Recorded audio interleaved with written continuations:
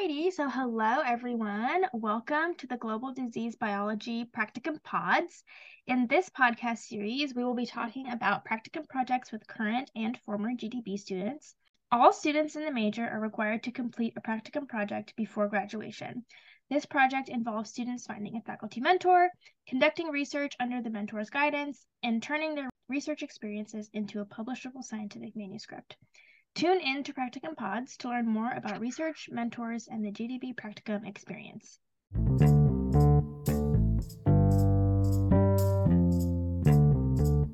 Okay, so welcome to the podcast. I am your host. I'm a global disease biology peer advisor, and my name is Indira. I use she and her pronouns, and today I am joined on the show by the lovely Elizabeth Roth. Elizabeth is a current student, and their practicum title is Population Genetics and Insecticide Resistance in Aedes aegypti Mosquito Populations in Orange County, California. Hi, Elizabeth. How are you doing? Good. Thanks for having me. Yeah, my title's a bit of a mouthful. Yeah, totally. No worries. Do you mind sharing your pronouns with us really quick? Yeah, so my name's Elizabeth Roth. I'm a fifth year student here at UC Davis, and my pronouns are she, her, and hers. Perfect. It is great to have you on the pod today. So I'm going to jump right into the questions.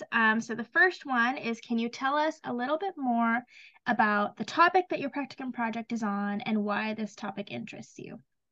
Yeah, so I'm really interested in insects. I think they're very cool, and that's something that I have only recently come to love.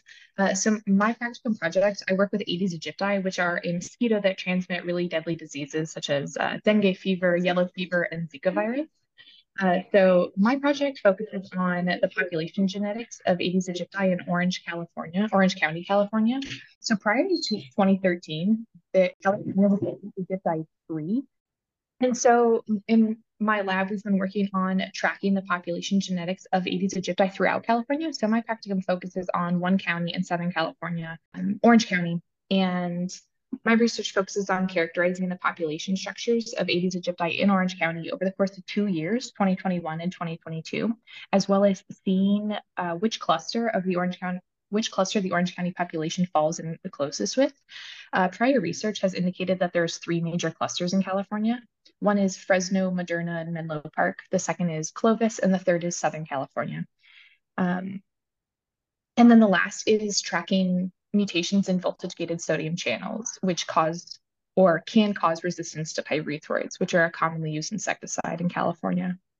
And I'm really interested in the topic because mosquitoes are a huge vector for diseases, and I would like to know how to control them any way I can.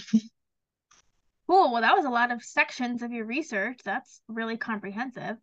I feel Um, like I can't give like a little introduction to my research without telling you a little bit of background. Because if I just tell you it's about voltage-gated sodium channels, people are like, I don't know what that is. So yeah, no, makes sense. I like the background. Um, okay, so the next question is, how did you find your practicum mentors? So, were there any resources that helped you the most as you searched for a faculty member to conduct research with? Did you just use emails? Like, what methods did you use, and which resources did you use, if any? so finding a practicum mentor was really difficult for me because for a really long time I didn't know what I wanted to do. I didn't know like what area of global disease I wanted to focus on until I took entomology classes. I took behavioral ecology of insects and thought, wow, like there's a lot here. I can do something with this related to public health. And from there, I kind of just looked at the faculty page of the entomology and nematology department at UC Davis and read all the little bios and emailed every single person I was interested in. I sent like upwards of like 15 emails, and all of them told me no. Until my practicum mentor, who I have now, he also told me no initially. And a few weeks later, he changed his mind. So I was lucky on that one. So it was easy for me to uh, look at the resource pages that we talked about in previous classes and then just email people from that list. And then I went in and met with a bunch of people and interviewed to see which lab I fit in best with. Okay, cool. So you said you sent 15 emails. So then about how many interviews did that lead to? Um, I think three or four. I had Okay. three or four interviews. although my interview with my PI wasn't an actual interview, I thought it was going to be, so I dressed all professional. And I sat down and he was like, "Hey, this is the project I want you to do." And I was so surprised. Oh, And I said cool. yes. Okay. Fun. And I was just curious, are all of the people that you sent emails to in one department, like in entomology, or were there people like in other departments that you were able to contact? They were mostly in the entomology and nematology department because at this point of like finding my mentor, I knew I wanted to work with bugs. But after getting so many emails of people saying, no, but you should reach out to this professor, and I'd already reached out to that professor and they had already told me no, I started reaching out to like chemistry departments. Mm. And I had an interview with someone in the chemistry department, and she looked at me, she was like, "You don't seem like you want to do this research." And I was like, that's a little bit true. So it all worked out for me in the end, but it was a bit of a shocker to hear that from someone. Yeah, yeah, definitely. Well, at least you were honest and she was honest. Yeah, absolutely. Yeah, sometimes I find that in interviews you can really tell like what the goals of the professor are a little bit better than you maybe can from their website, and then you can kind of Absolutely. decide if your interests align when you meet someone in person. Hmm. Something that we are lucky to experience now that we're kind of out of the lockdown period of COVID. Yeah, seriously. I also got to judge professors' websites as well. I was like, Right. oof, I don't know about this website.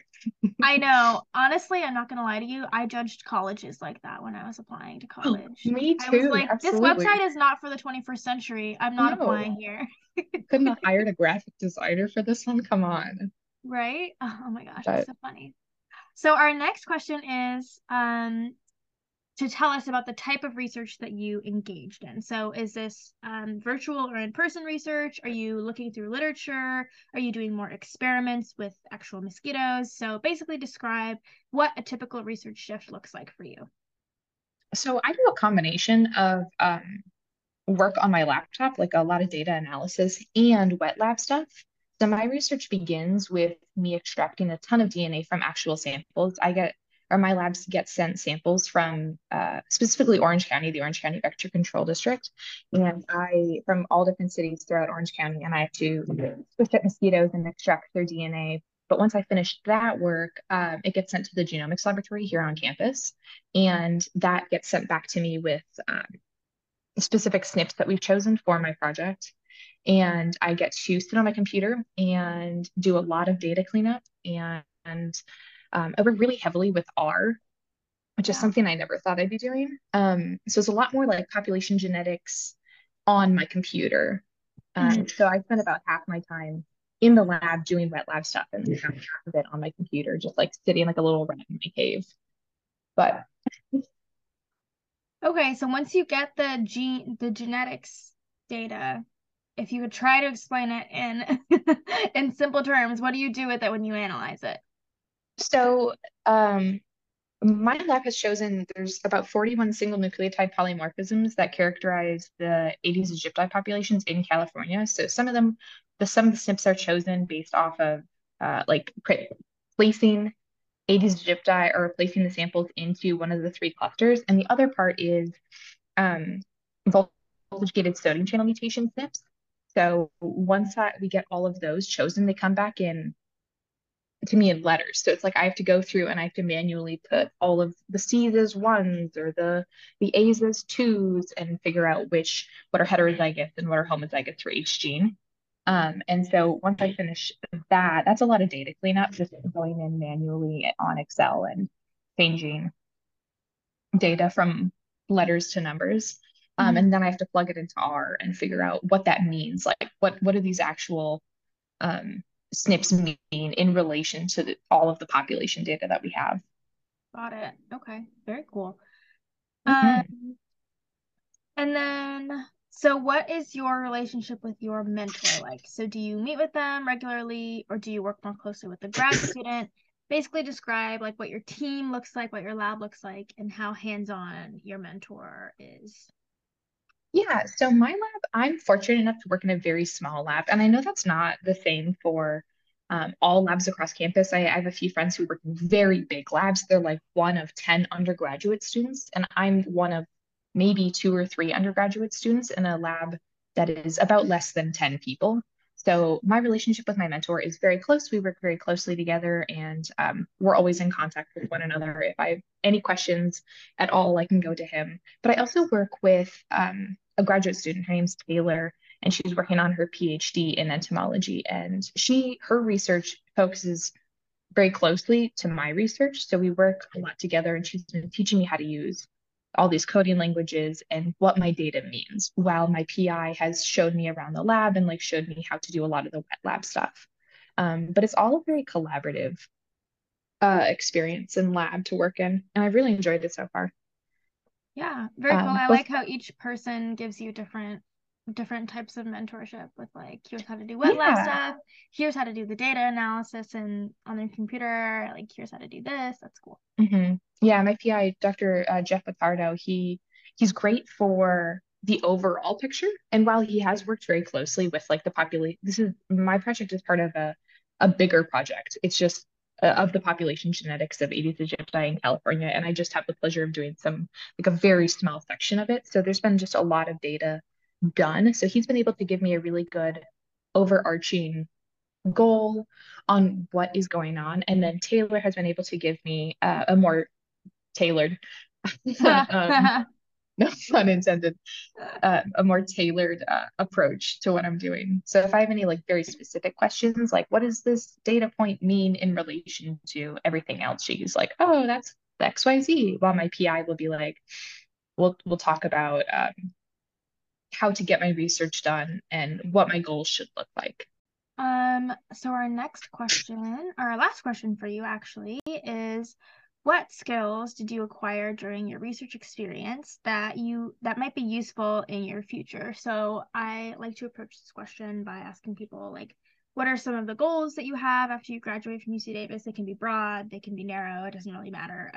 But then how your research and the skills that you've gained from your mentor, from your grad student, from doing data analysis, how are those going to apply into whatever goals you have coming up?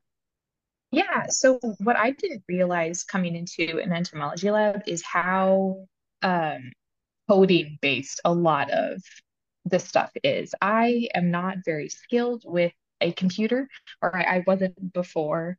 And I've had to really learn almost an entirely new language when it comes to working with R. R is supposed to be like the easiest coding language, and I don't even want to look at Python or C++ plus plus at this point. Um, so I've been able to really develop that skill. And that's been really helpful because when I'm applying to jobs, when applying to internships, or even working in other labs, a lot of them not require, but if you have experience in any form of coding, it's a leg up on a lot of other people. In the future, I really want to work in a vector control center and do data analysis and maybe even more population genetics. And so this has been able to give me a really good taste of like what that is like in the real world, and how it isn't not I'm not saying that coding isn't exciting, because it absolutely is once you get it right. But it's a lot of data cleanup, and it's a lot of like monotonous changing letters to numbers and cleaning up extra spaces or your code won't run. And so that's been really helpful, like sitting and actually doing that on a smaller scale. And it's also taught me a whole lot of patience and gratitude to people that do this for a living. Absolutely. No, I 100% agree. Coding is actually a really big part of, yeah, of public health, and because I'm Yeah, going to do my master's in public health, and the first semester I'm taking like multivariable like R analysis, and I'm yeah, like, crazy. yeah, good thing I have experience with this from my practicum, right? Because like otherwise I Exactly. would have to be learning R over the summer or something. hmm And it's hard. It's a lot harder than I thought it'd be, because R is supposed to be, I guess coding languages are supposed to be very smart. And if you leave in a space, it like won't read your code. Or if you have like Exactly. a capitalized letter and it's not supposed to be, it won't run. But yeah, that's been a skill that I never thought that I would ever learn or use in the future. And I'm glad that I've been able to have experience in it. Cool. Very cool. Okay, so thank you so much for chatting with us about your GDP practicum experience. Our students are always really excited to hear about these projects and to learn about how to approach research in a large university setting. You can visit gdb.ucdavis.edu to access the rest of the podcasts in our series, or you can also find us on Spotify. If you like listening to the Practicum podcast and you have suggestions for future topics for the pod, please do let the GDB advising staff know at gdb-advise@ucdavis.edu. Thanks again, Elizabeth. Thank you to everyone who listened, and have a great rest of your week.